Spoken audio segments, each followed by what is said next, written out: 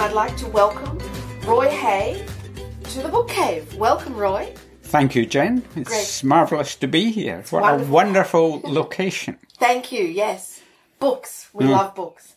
So, Roy, you are in fact a writer of non-fiction. I don't know that that's absolutely true, but most of it is attempts at non-fiction, Now, I think. Is that because history actually has a lot of fiction in it, do you think?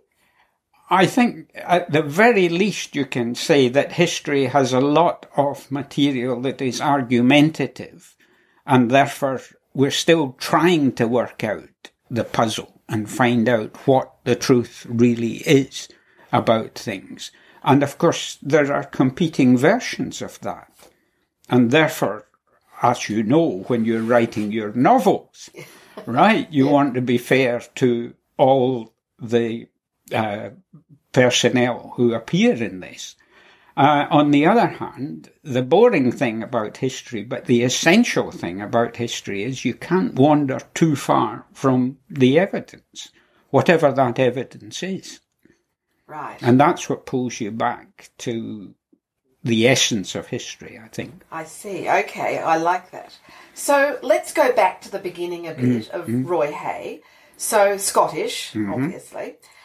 Can't disguise that. No, definitely not. And actually grew up in a small village in the southwest of Scotland. Is that right? I was born within a long drop punt of Burns's cottage in Alloway, which is on the outskirts of Ayr.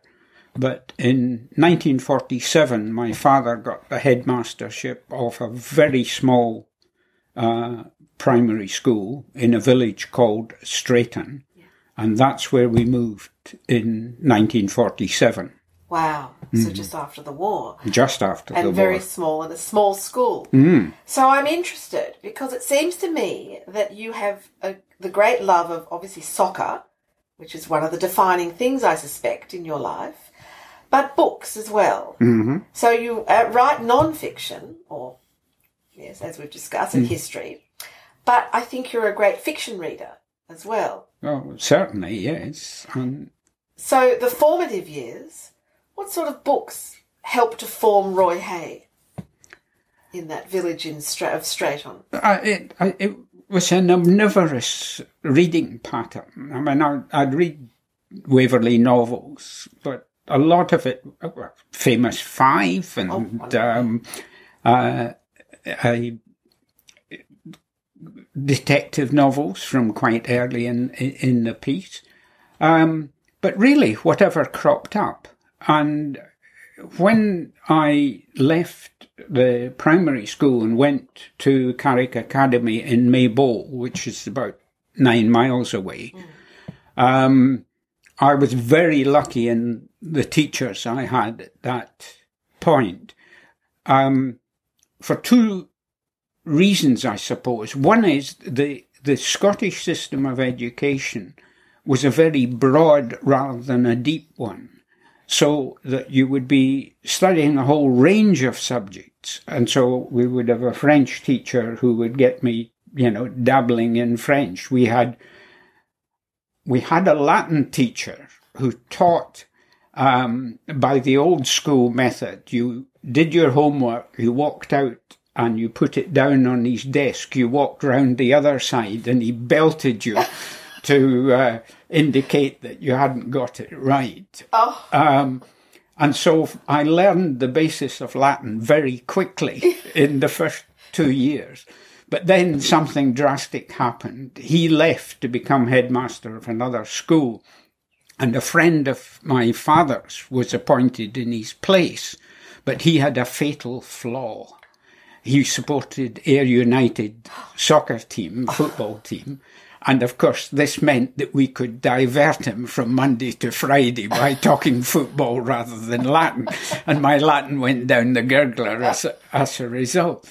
But I had also had a history teacher whose name is now a complete blank, but he introduced me to historical writing, not just historical novels, but his proper history. Yeah.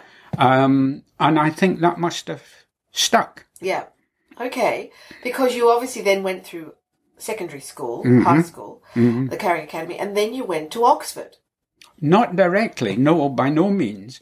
When I left school, I went to the Air Force for a couple of years. So I was 2 years in the services, and then we had a parting of the ways.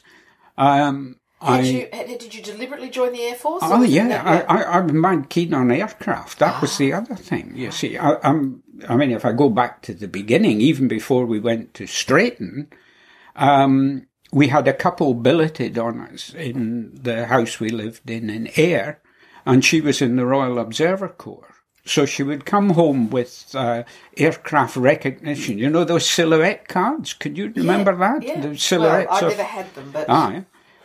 So I actually had these with a little M and an S and an H on them.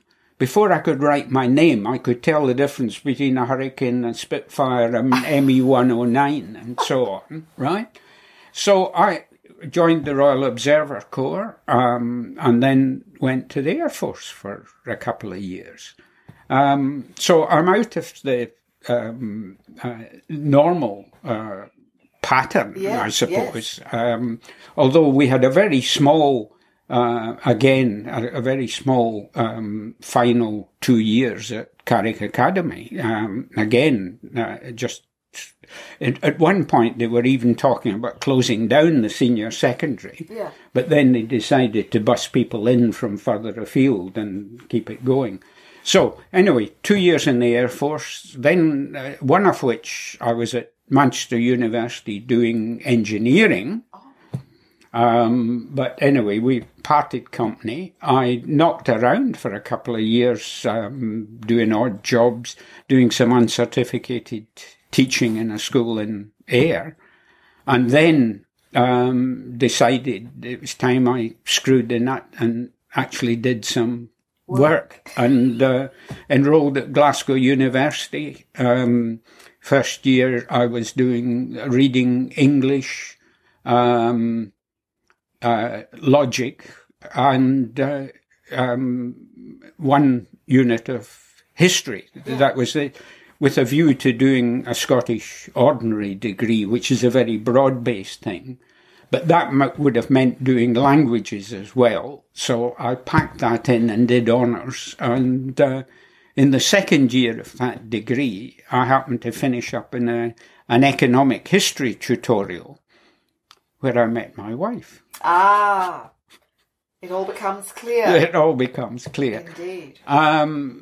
Honours degree from Glasgow. There always was a link with Balliol. Yes. Because there was what they called the Snell exhibition after an old fella from the 17th century who left some money to send bright young Scots to Balliol. Yes.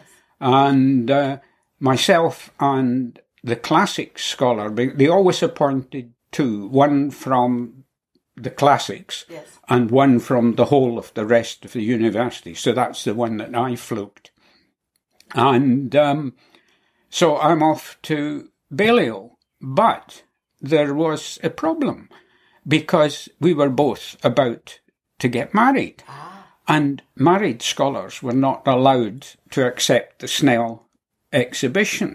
So I had Christopher Hill grilling me about, did you realise you couldn't hold this? And this egregious young Scot said, but I'm not married yet. Anyway, so they went... Which was true. Absolutely. So they went to the Privy Council and got the will changed so that married scholars could hold the Snell exhibition. Wow, extraordinary. What a great story. It's a great story. So interesting in that kind of cultural change too, because obviously the idea back then, I suppose, was that if you were married, you were too perhaps distracted to be serious about your studies. Indeed. So did your university experience, Glasgow and Oxford, did that affect your writing, your reading, the way you were formed? Were you exposed to a whole new kind of reading, or was it still pretty much the same? I think, and you would know this yourself, I think if you do economic history, as I did, there is nothing that is not germane to that. Either, the pure mathematics of it, the economic analysis of it, the social elements in history, and trying to make sure that the politics comes into it, because in Glasgow they still referred to that department as the Department of Political Economy. Okay. It wasn't economics and it wasn't economic history. Right. Economic history branched off from that. Which, of course, leads us into your first book, The Origins of the Liberal Welfare Reforms, 1906 to 1914. First published in 1975 and still in print. Still in print. Yes, still available, in fact, on Book Depository. Yes. Yes, which is pretty impressive, I must say. A lot of authors out there who would love to have their books still in print after 42 years. Yeah, but not like Georgette Hare. I mean, she's been around for much longer. But of course, she's writing fiction, and this isn't fiction. Most of it's not. No, most of it's not. So this obviously arises from your academic studies. So what I'm fascinated by is that you then went on to write The Development of the British Welfare State, another fascinating book. And then you've really segued across to a real interest in soccer, well, football, as you would call it, as the rest of the world calls it. Only Australia seems to need to call it soccer because we have the AFL. So I'm really fascinated by this shift, this segue, where we've now got a lot more books about football than we have about economic history. So perhaps take us a little bit on that journey. Well, first of all, there's the family story. My grandfather was the first Protestant captain of Glasgow Celtic. This is James Dunhay. Yes. And you know that the religious wars in Glasgow were active well into the 20th century. But I wasn't involved in any other way in the game. And indeed, my wife will tell you that she married me under false pretenses because when we were at Glasgow was the only period in my life where I wasn't involved in the game. I played indoor soccer and I played squash, but not soccer. Though when she came to visit us at home in Strayton, in this tiny little village, where we got our television from Northern Ireland, that shows you how close we were to that, the family would be glued to this black and white television, which looked like the match was being played in a constant snowstorm. We used to say that Scottish television sent somebody out with a box brownie with a sock over the end to record the matches, you see. So she couldn't any longer be unaware that there was a bit of soccer in the background. But there was no writing about it. There was no involvement in the game, really. I did play at Balliol when I was there. There was a massive difference, incidentally, between Glasgow and Balliol as far as soccer was concerned. In Glasgow, you played on pitches that consisted of black ash and broken glass, so that you spent an hour after the game extracting the pitch from your legs, and then you had a shower. In Oxford, you played on a bowling green and washed in a sink. You know. Anyway, we finish up after Oxford. I get offered a job at University of East Anglia. And so we head off there. Francis has been teaching in East Oxford and while we're a student there and keeping me in the style to which I wish to become accustomed, you know. Then we go to East Anglia. She gets a job teaching in geography in one of the schools there, and I have to start teaching the subject, right? So it's economic history I'm doing, finishing off my thesis at Oxford, and after 3 years, 1967 to 70, I get offers of a job at Durham University, which would have been quite nice, but I thought that was the place you would spend your declining years, you know. And also from Glasgow. So I went back to Glasgow this time to teach and become heavily involved in the corporate life of the university. I mean, it's just about the time the beginnings of the breakdown of the post-war consensus about the welfare state and the benefits of unionism and a real attempt to create a new society after the war, and that consensus is breaking down. You've got people like Edward Heath, who's Prime Minister, who starts closing down shipyards in Glasgow. And so we become involved with the protest movements and so on. And I'm involved in, at that stage, a bit of journalism, because we actually published a newspaper called the Glasgow News.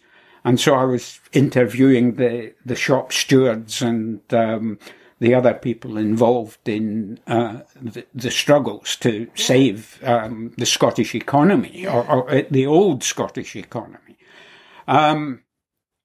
And I get a bunch of students at Glasgow who are interested in the sorts of history that I was teaching, which involved oral history as well as, the conventional written history. And I also got a gig with the Open University, which had a Scottish component. Yeah. And with various friends at University of Strathclyde, the Open University, and so on, we were really involved in the links between the labour movement and university at that time. So it was a really interesting time. Yeah. On the other hand, on the Senate of the university, I can see, the pipe and the slippers just over the horizon. I'm built in with the bricks, And then I'm sitting in my study in Lochwinnoch, another little village where we had moved to. And I'm reading the Times Higher Ed supplement, and here's this new university opening up in Australia that's going to do on and off campus teaching in the same institution. And I said, that's my job description. We ought to go there. So I wander through and say to Francis, I think I'll put in an application for deacon, right? So the application goes off. I hear nothing for 2 months. Then I get a phone call in the middle of the night saying, can you come to London in a couple of days for an interview? Go down to London, have the interview, think it went all right. Don't hear anything for another couple of months. Then get another phone call in the middle of the night saying, can you come to Deakin and can you start writing study guides tomorrow for us? And so by a couple of months later, we're on our way to Deakin and to Australia. And a new life in many ways. In many ways, yes. In many ways. Yes. But you can see how the mongrel has been developing. I mean, that's how I like to describe myself now, as a deacon mongrel. Yes. But I suspect I was a bit of a mongrel before I got here. And hence my reading in many ways has been built around all the variety of things with which I've been involved. Yeah. So when you came to Australia, was it a disappointment to find that soccer was such a sort of, on the side peripheral sport as opposed to the AFL? We were lucky because we arrived in September 1977 just in time to see the drawn grand final between Collingwood and North Melbourne. which amazed me because a lot of soccer matches tend to end in draws, some of them with no goal scored. Yes. And here there was, angst all around because it had been a draw. I thought, this is normal, Anyway, when we arrived at Deakin, Morgan McAlinden, famous Irish musician, polymath. He was the head of student accommodation and services at Deakin. Lived on campus with his wife, Faye. Big Irish family. And we were just simply absorbed into it. I mean, we arrived with no relatives, no links, no nothing, and we're straight into it. And Morgan and I set up the Deakin Soccer Club. Right. And was that in the first week that you arrived? Well, it wasn't long after. Jim Polimas always remember, who was a colleague at Deakin who had actually picked us up from the airport and brought us to Geelong. He always said that he couldn't understand why I was the only member of staff who had his desk in the authoritarian position, i.e. back to the door looking out the window. And I had to explain to him that I had a view of the soccer pitch, and that was what was important. Okay, so you've come to Australia, and so over the next 25 years you teach at Deakin. Yeah. And 25 different courses in that time. That's what I was going to say. Yeah. Yes. So some for Deakin and some for the Open University. Yeah. So we get a sense that what we're doing at Deakin is actually got parity of esteem around the world, because the OU was very much seen as the bee's knees of off-campus teaching. And of course, Deakin was one of the first off-campus universities. Indeed. Apart from New England, really, we were the pioneer. And I think really developed the whole concept of teaching at a distance. And what has now become, I guess, online learning, which has now become very normal. Yeah. And, these wonderful study guides, because I got to be an off-campus student. That's right. From Deakin, yes. and actually was in Papua New Guinea for several years, studying and getting my materials in the mail. And I remember actually I was studying a unit called Clash of Cultures, and we actually had a massive strike in the town, and we were all confined to the houses, and I had an essay due on Clash of Cultures, while the national PNG workers were all holding us all So there's a clash of cultures happening outside the door, yes. So it was these wonderful study guides. This is one of yours, Industrial Revolution and Society. But all the way through this, there's always football. Now, both kinds of football, because it isn't just soccer now. Yeah. It's also the AFL. Yeah. Because you've written quite a lot about that too, haven't you? Yeah. So, okay, first of all, the most important question, who do you barrack for? Well, given that my club in Scotland, Ayr United, were a bunch of provincial losers, there was absolutely no problem. You just gravitate to the Geelong Cats, because that was in their very fallow period. It was a success I couldn't cope with. So what have you done now that they've won 3 premierships? Well, that's it. 7, 9, 11. Yeah. And who knows? Well, we're not looking too good for this season now. No, it's very serious, because John Harms, do you know John Harms? Yes, living national treasure. Indeed. He is personally responsible for all this, because the years when his children were born were the years in which Geelong won its premierships. But I think he's had the snip, and I don't think there'll be any more, you see. No. So we may have to it's live... his fault? It's his fault, Oh, yes. my God. Okay. So He runs the Footy Almanac, for which I write. Yes. So you're still writing, of course. So you've had this long, long writing career, and you've obviously moved away from the economic history, much more now in more recent years, to the football. Well, yes. Still writing economic history? Oh, yeah, I think so. I think so. And I've got a pile of it up my sleeve that still needs to come out sometime. Fantastic. Yeah. So, okay. But it's mainly been sport and both codes of football, as you say. Yes. So there you are teaching, family, children, all of that. How do you find time to write? It's a European Cup final in which Liverpool were playing Juventus, and the two sets of fans were at each other's throats. And a wall collapsed and 39 people died. And it was all put down to the violence of the supporters, predominantly the Liverpool people. And there was an outpouring of criticism, as you would expect in Australia, of these soccer hooligans and all the rest of it. And the Advertiser, I think, had a headline, "Could it happen here?" And when you read below this banner headline, it turned out a woman with an umbrella was the cause of the problem, because she ran onto the pitch and belaboured somebody who had kicked her son. And so I wrote this long letter to Darrell McClure, then editor of the Geelong Advertiser, saying, look, you've got to distinguish the causes of catastrophes from the causes of violence. And this thing was treated as a problem of public order long after it had become one of public safety.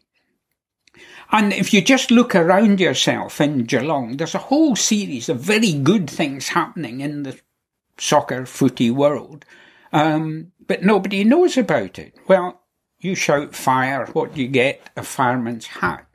So I finish up with a gig writing about the Western Victoria Soccer Association, where your children have played along the way, and the juniors and so on, for the Geelong Advertiser. So every week I'm writing this soccer column and having terrible battles with the sub-editors on the Addy, because I want to introduce words of more than 2 syllables into the soccer column. Why? Well, we've got all these bright young migrant kids whose parents don't speak English at home, who maybe haven't got any books for the kids to read.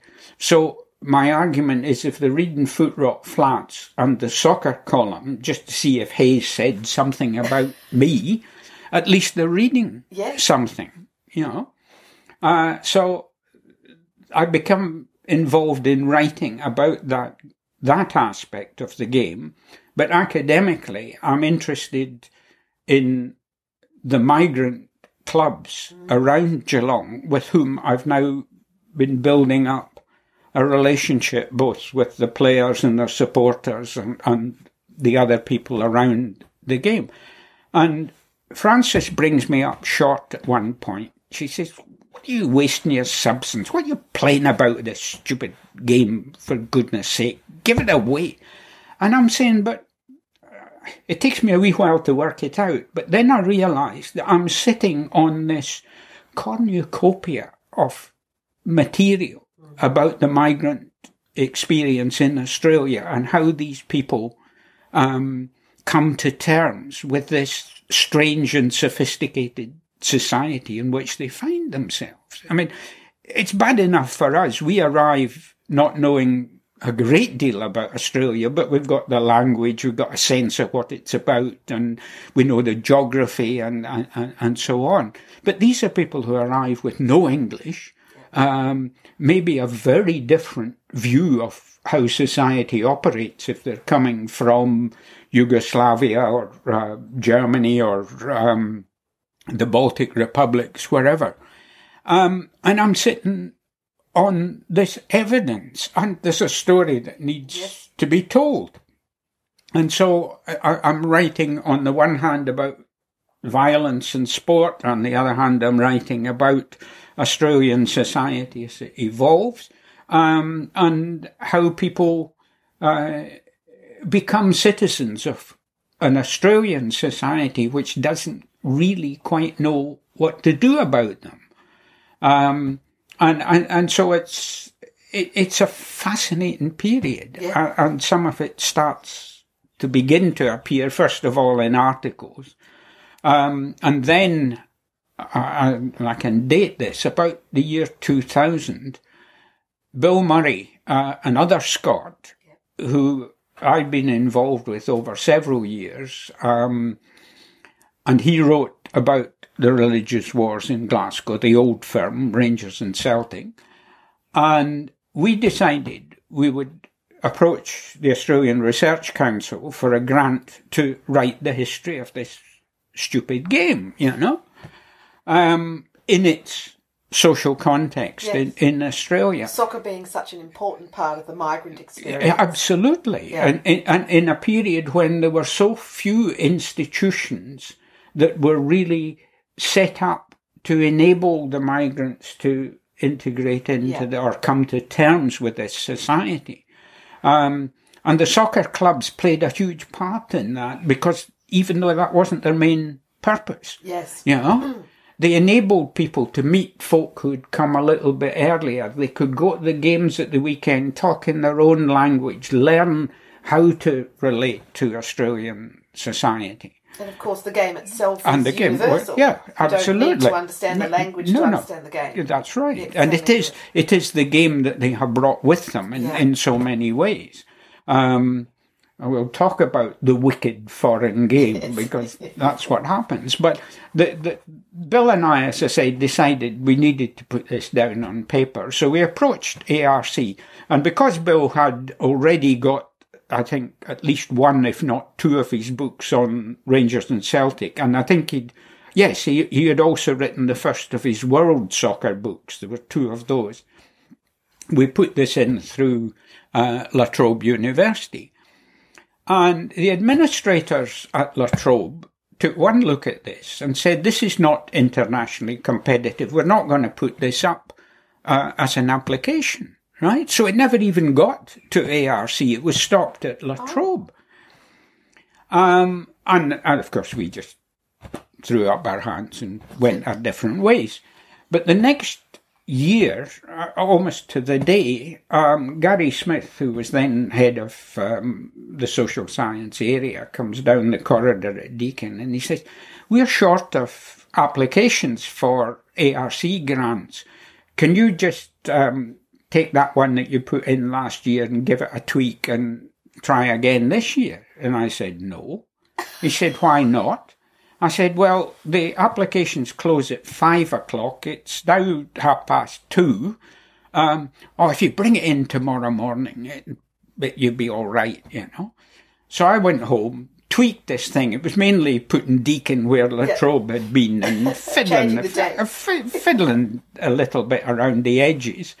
Drove in, they probably finished about 3 a.m, drove in to Deakin before 7, stuck it under the administrator's door, and this time it went off to the Australian Research Council. Normally you get 2 or maybe 3 referees. We had 5. And they got 5 golden apples from them.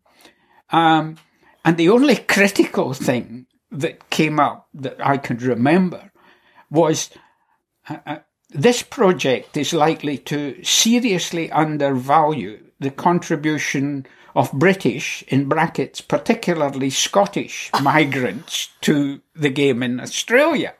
At which point Bill and I, both being Scots, fell about laughing, But it turned out that there was a serious academic point behind this, because the Scots never considered themselves to be ethnics, even though they were the first group in Australia, going way back to the 1890s, the first group to found clubs that were based on ethnicity rather than the local geographical location. So it's the Scots who are responsible for the first ethnic football in Australia. How interesting. Yeah. Okay. So, yeah. Do the Scots themselves perceive themselves having different ethnic groups within Scotland? Oh, yes. Okay. Yes. Like what?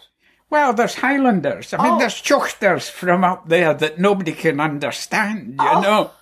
And there's people like me who speak Lallans rather than Scots. So You speak what? Lallans. What? Lowland Scots, mainly invented by Hugh MacDiarmid, C.M. Grieve, but a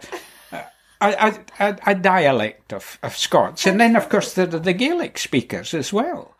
Right? Okay. Yeah. So therefore, soccer's is just infiltrated your whole life, really. Yeah, it's been there in the background. Yeah, and also in the foreground. And now, in the last few years, yes. I mean, this book that we did on the history of the game. Well, this is a fabulous book. This is just a wonderful history of football in Australia. That's right. This is a huge achievement and a fantastic book. Yeah, and you realise it was a rush job. I mean, we started in 2002 and it only took us 14 years to get it. Yes, exactly right. But it's absolutely fantastic. And you have some really interesting personal history, of course, with the history of soccer, because you actually wrote to Sir Alex Ferguson. Yes, in 1986. Yes, 85, yeah. Okay, when you were obviously still prevaricating between being fully Scottish and Australian, I think. Indeed. Is it reasonable to say that? Because, of course, that was the World Cup qualifier. Yes. When Australia, the Socceroos, were playing Scotland. Correct. And you actually wrote to Sir Alex Ferguson to detail the weaknesses and the strengths of the Socceroos.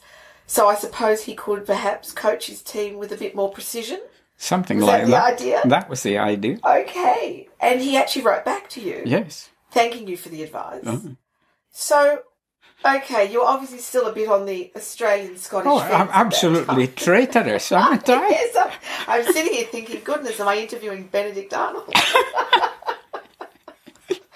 But you clearly feel very strongly and passionately about the Socceroos and Australian football now. And that was the turning point in many ways. In fact, I mean, if you go back to the beginning of that story, what happened was our son Ross was playing soccer in Australia with, I think, the Victorian country under 12s, 13s. Yeah. The coach of that team told us at the end, when they won the local championship, that we'll take the kids to Europe for coaching, And we just laughed and said, you don't take 13-year-old kids to play football in Europe, but yay.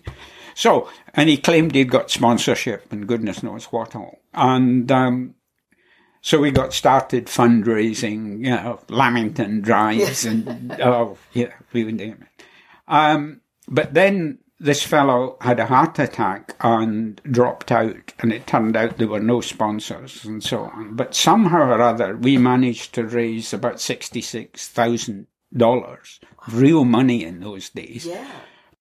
So they've gone off, and Frances' father died at that point. So she went home for the funeral, and I eventually thought, well, I'm on my own, I might as well. So I shut up shop and followed them.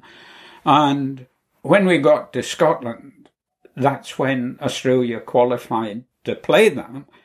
And of course, my ticket was the last of the ones for the return journey, and that was scheduled for the day before the game. So I said, that can't possibly happen. We've got to organise this. And we went to Hampden. We saw the first leg in Scotland, which Scotland won. And then we came back to see the second leg in Australia. And of course, the national coach, Frank Arak, feisty Yugoslav, he had the idea that we'll play Scotland in Darwin at noon on a bumpy pitch just to make it difficult for the Scots, and we'll get a result, you see. What did the Australian Soccer Federation? They played it in Melbourne at Olympic Park on what was effectively a bowling green in the cool of the evening with the pitch having been watered, And even so,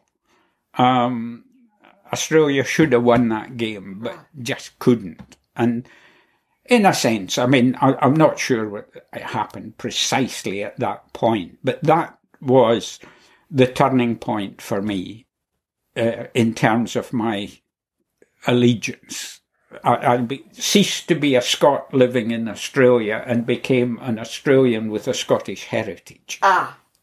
Fantastic. So the wonders of soccer and the unexpected influences. There you are. Okay, yeah. but you also have, you said a very interesting thing actually, when you were talking about some of the great players like Di Stefano and is it Puskás? I don't know if that's Yes. Puskás, and you said that they would have been still great today. You felt they would have adapted to the modern game. Oh, yes. So yeah. what do you see as the biggest difference between that game of sort of, 30 years ago and now?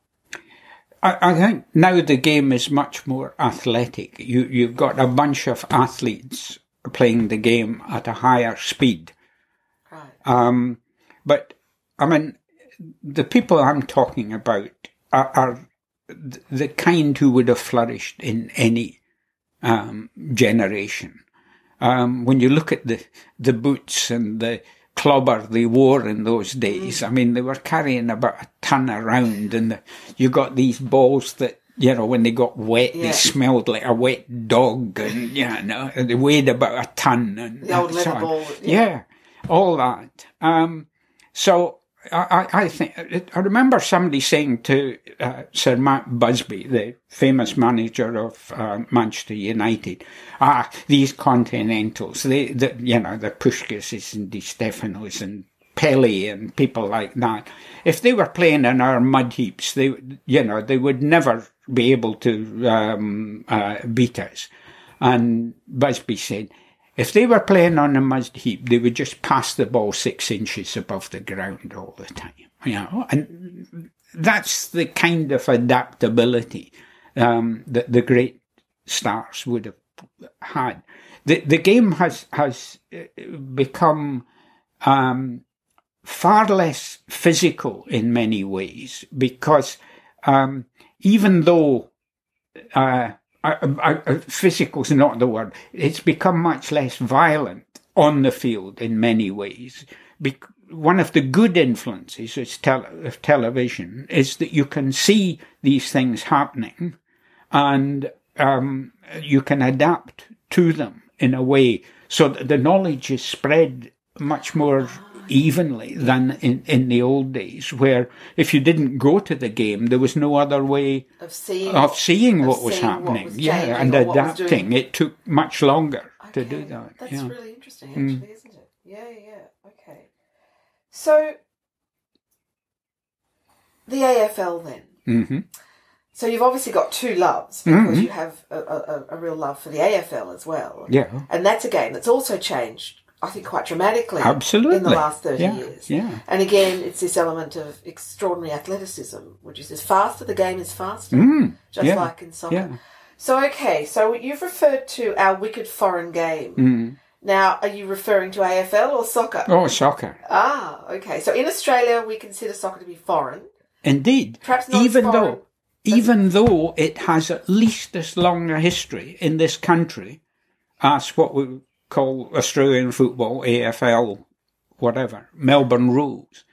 And in both cases, I mean, you quite rightly say I'm writing about the sport, but I'm writing about the sport all the time in the context of the society of which it's a part, and the way it evolves, and the way that society influences the game, and sometimes, though much more rarely, I think, than people realise, the game influences society. Yeah. Some of the pioneering in soccer, for example, in terms of relationships with Asia, is absolutely fascinating, where it becomes a vehicle of soft diplomacy. We send a team to Vietnam in the middle of the war. Well, that was fascinating. And they come home with our first international trophy for soccer. And it's the 50th anniversary this year. And that's what that book's about, football and war. Yeah, a missing part of the national narrative. Exactly. So you're actually doing a great job with your writing, of filling in some of these gaps. Yeah. And in, I guess, broadening the sort of understanding. See, that's an interesting thing about soccer, but I would have said too with AFL, would you say that the AFL has actually helped, for instance, Indigenous integration, a better sense of, the fact that we have so many wonderful Indigenous players, and it's really important to, get rid of the racism out of the crowds that go to the football? Now, yes. But if you go back to the beginning, Yes. right, there is a fascinating story to be told. And this is where I'm going to get, as we would say in Scotland, my head in my hands to play with.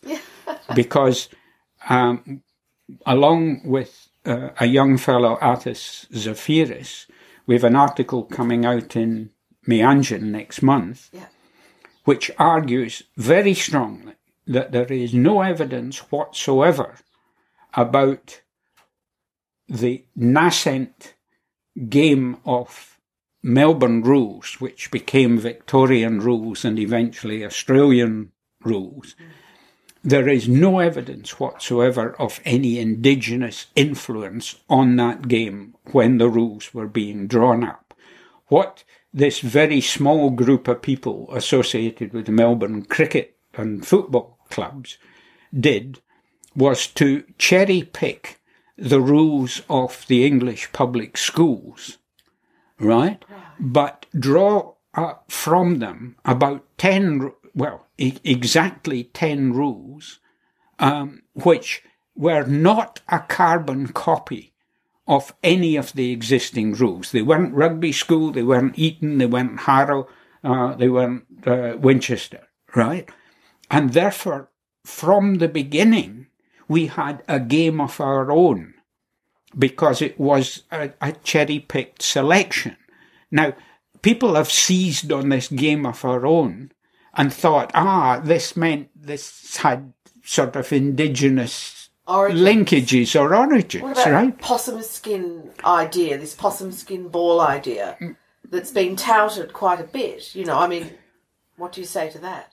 Well, we use leather balls, but the balls are all imported from England to begin with. Yeah. I mean, footy starts with a round ball, not with an oval one, right?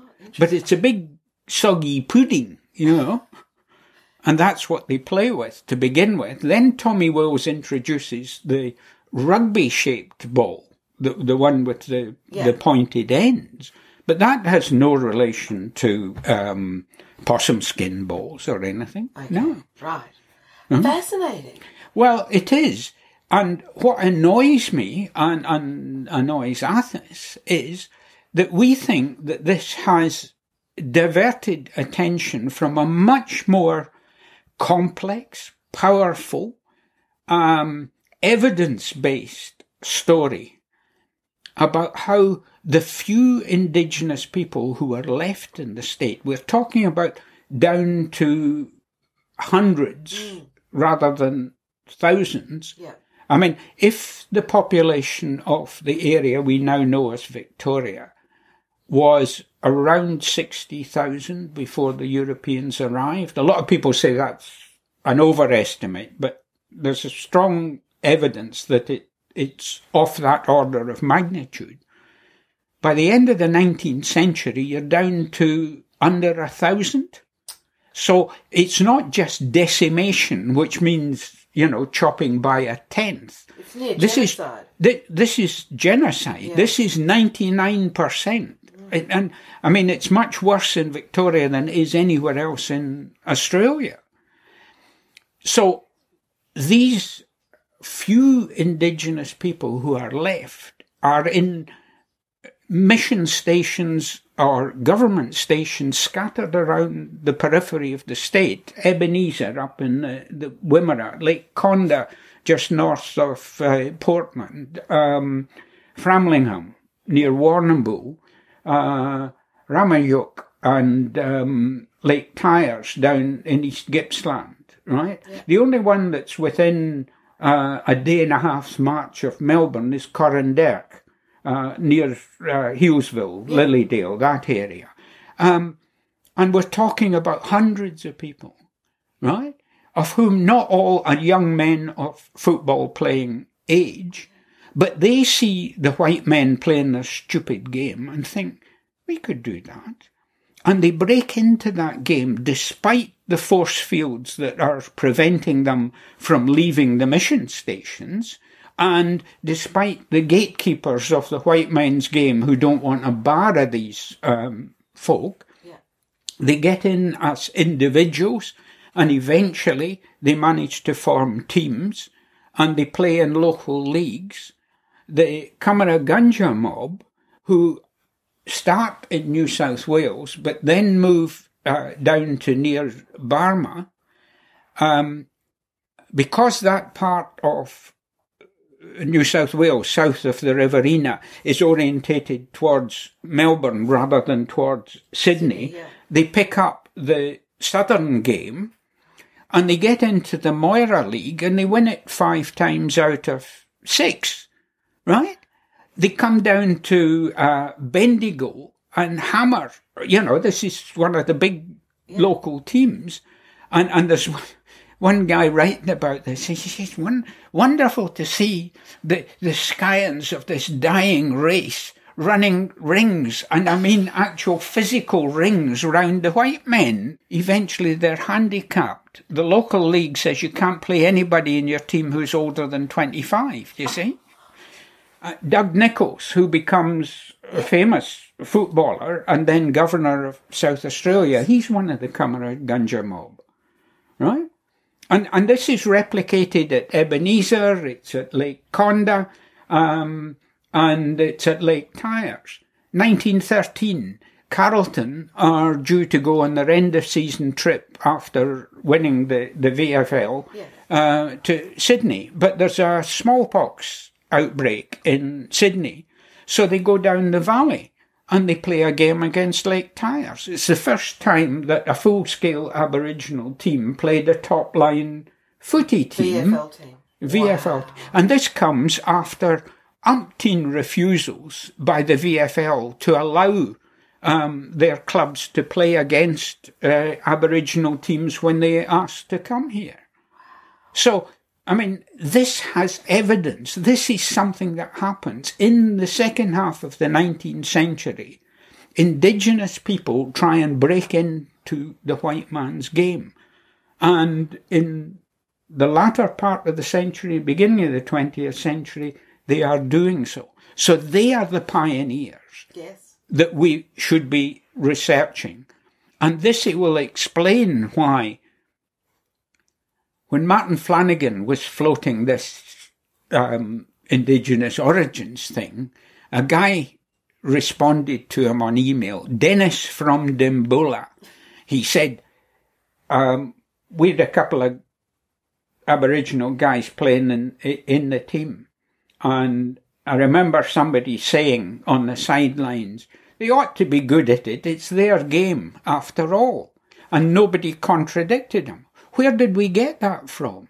Well, my answer is we got it from the Ebenezer Mission, where these guys were playing. They were actually being paid to play in the 1880s. Wow. So, I mean, to me, this is a far more interesting story than the one that we are force-fed about Marngrook and its influence on the game. And then you get individuals who transcend the sport. And the guy whose biography I'm trying to write at the moment is a fellow called Albert Pompey Austin. Yeah. Now, first of all, Pompey, where does that come from? Roman general? Right? Or Jeff Blaney said to me when I said, what do you think? He said, well, the word Pompey was used to describe a black kettle in Yorkshire and the north of England. Or if you were dodging Pompey in the south, right, that was avoiding being confined to the hulks as a prisoner. Right? Yeah. So some uppity black guy might well get Pompey stuck on him from somebody who had that kind of background. We don't know. But anyway, Albert Pompey Austin played one game for Geelong. And he played with Tommy Wills, would you believe, in 1872. Wow. Right? And he had come down from Framlingham to take part in the Friendly Society's athletics meeting, pedestrian meeting as they called it, and he won every race in sight. He won the 100, 200, 400, the hurdles, steeplechase, right? Comes back again at Easter for the Carlisle Cricket Club sports. Doesn't do nearly so well there. Does come third in one of the races, but the very next day he's playing for Geelong. And he's the only Indigenous player that we've found that played for a top-line club in a competitive match. Geelong versus Carlton, first game of the season, 1872. And it finished up a no-score draw. Oh! Right? Because that's what footy was like in those days. It was a no-score draw. There were some games went on for 3 days without scoring. Because it was a low-level, scrummaging and kicking game in which weight and strength were much more important. I think there's only one example of a newspaper report where somebody jumps to catch the ball. So high marking, which a lot of people associate with Indigenous people, is not a feature of the game. Oh, interesting. Right? Wow. And Pompey is not just a footballer and an athlete, right? He's a cricketer. He's a horse race owner, right? He wins a race on his own horse. He's a horse thief. He's an entertainer. He's a musician. He's a savant, right? Yes. Can you imagine the corner in Ballarat, probably up the top, Lydiard and Sturt Street, right? He's talking to a crowd. This is like Hyde Park Corner in London. Yeah. He's on his soapbox, right? Entertaining this crowd with a disquisition on the political situation and the prospects for war. But what year was this? 1886. Wow. Right? There's not much money coming in. He sees a bunch of Scots in the audience. Miserable bunch. Not much coming in from there either, definitely not. So what does he do? He breaks into talking about the beauties of the Scottish countryside and singing Scottish songs. Right? The money pours in. Right? Do you remember Mary Durac's Kings and Grass Castles? Yes. He gets a mention in that. Right? Because he rocks up at her father's place and the phenomenal Aboriginal Pompey Austin singing the latest music hall songs from London. Wow. So this must be your next project, I guess. It is. Right. So we're going to expect another wonderful book? I hope so. That would be fantastic. Well, before we go, it's been wonderful having you in the book cave, Roy Hay. Thank you. You need to tell us, please, your 3 books that you would leave the world. So we have our time capsule. 1,000 years from now, what are the 3 books that you're going to leave the world in the time capsule? Well, there's obviously got to be a bit of soccer in it, right? Definitely. The Ball is Round, right? David Goldblatt, who's a sociologist, but a brilliant writer. And if you want a single volume that deals with the story of the game, analytic but dynamic and a great read, paperback edition, please. Yes. Because when he brought out the hardback, he pinched a lot of my material but didn't acknowledge it. But it's in the paperback Well, that's edition. very generous of you too, then. And then 2 quirky ones, both soccer related, right? Quirky, I'm not so sure. The Football Man by Arthur Hopcroft. Which is just, it's very dated now. It was written in the 60s, I think. It is full of using individuals to bring out the broader story of the game. Obviously, talks about some of the superstars and talks about great games and so on, but it's not just that. Yeah. And it does make the strongest point that this game is too good for people to destroy it by unconscionable behaviour. Right. He says it much more euphoniously than I've said it here, but that's the point. And then another one by Harry Pearson, entitled A Mazy Dribble Round the Northeast. And this is going to see the grassroots clubs in an area which is, as they say, a hotbed of football. Yeah.